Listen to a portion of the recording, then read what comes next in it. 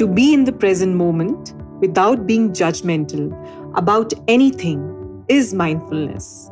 I'm Shailja Saraswati, your host.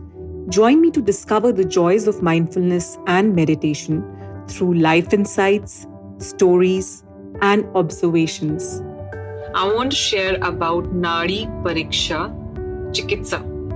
And this is something which I experienced, many years ago when I was going through some Ayurvedic treatment, where the Ayurvedic doctor, the Nadi Chikitsak, the doctor of Nadi Chikitsa, would just hold the wrist and, basically touch the pulse, and they would just go into meditation for some time and tell you what diseases you've had in the past, what is the ailment currently, and what is the disease which might come up in future.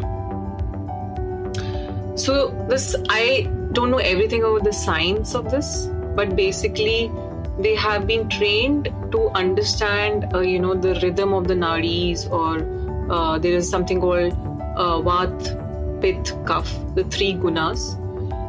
And according to the balance of these gunas, and which is a predominating guna in us, they figure out, okay, this person has more of fire element, so this can lead to this disease, or this person has more of Vat element, and this can probably lead to this. So there's a permutation combination. Obviously, there's a medicine science to it, or Ayurvedic science to it. But what's intriguing is that these people can also tell you what will happen to the person, like somebody in your family, right? So they'll tell you they're touching your wrist and your pulse, and they'll tell you, okay, think about your mother and try and meditate, and they are holding onto your wrist, and they'll exactly tell you at that moment, how your mother's feeling, what is a mental disposition, what diseases might happen in future. So how thought process can actually bring changes in our physical body, and also from a cosmic way, I don't know how else to put it, how we are connected to each other, so this simple thing, like they say, whoever you think about, you start imbibing their qualities. You think about positive people, you get inspired and you feel energetic. If you feel about somebody who's really down and out, depressed, or angry, you start imbibing those qualities, because it's all about vibrations, right? It's at a very molecular level. It's all about vibrations. We are connected. All of us are connected. And that's how interconnected this universe is, from a macrocosm perspective, or from a helicopter point of view. We are so like one unit, there's this planet Earth. We are staying on planet Earth. We think we are an individual entity. But hey, think about a situation where you're just one cell, which is part of this planet called Earth, like a cell in our body. So I am a cell in this planet Earth, and I'm connected to this larger piece which I'm not even aware of. And anything which I'm doing is affecting the equation around me, and what's happening around me is affecting me. And if we start thinking like that, the entire thinking about life and how we approach life, how we perceive things through a small psychological make-up mind will change.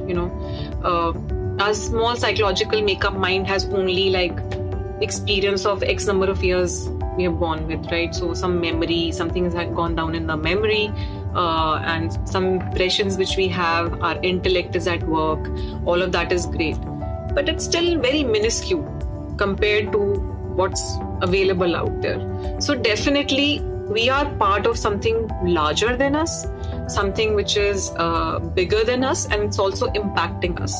So in a way, Nadi Pariksha Chikitsa, I think it's a very intriguing science. It comes from ancient times. And if you ever happen to go to one of the practitioners, or the people who know how to read the nadis, it's very intriguing as a process. It's so intriguing.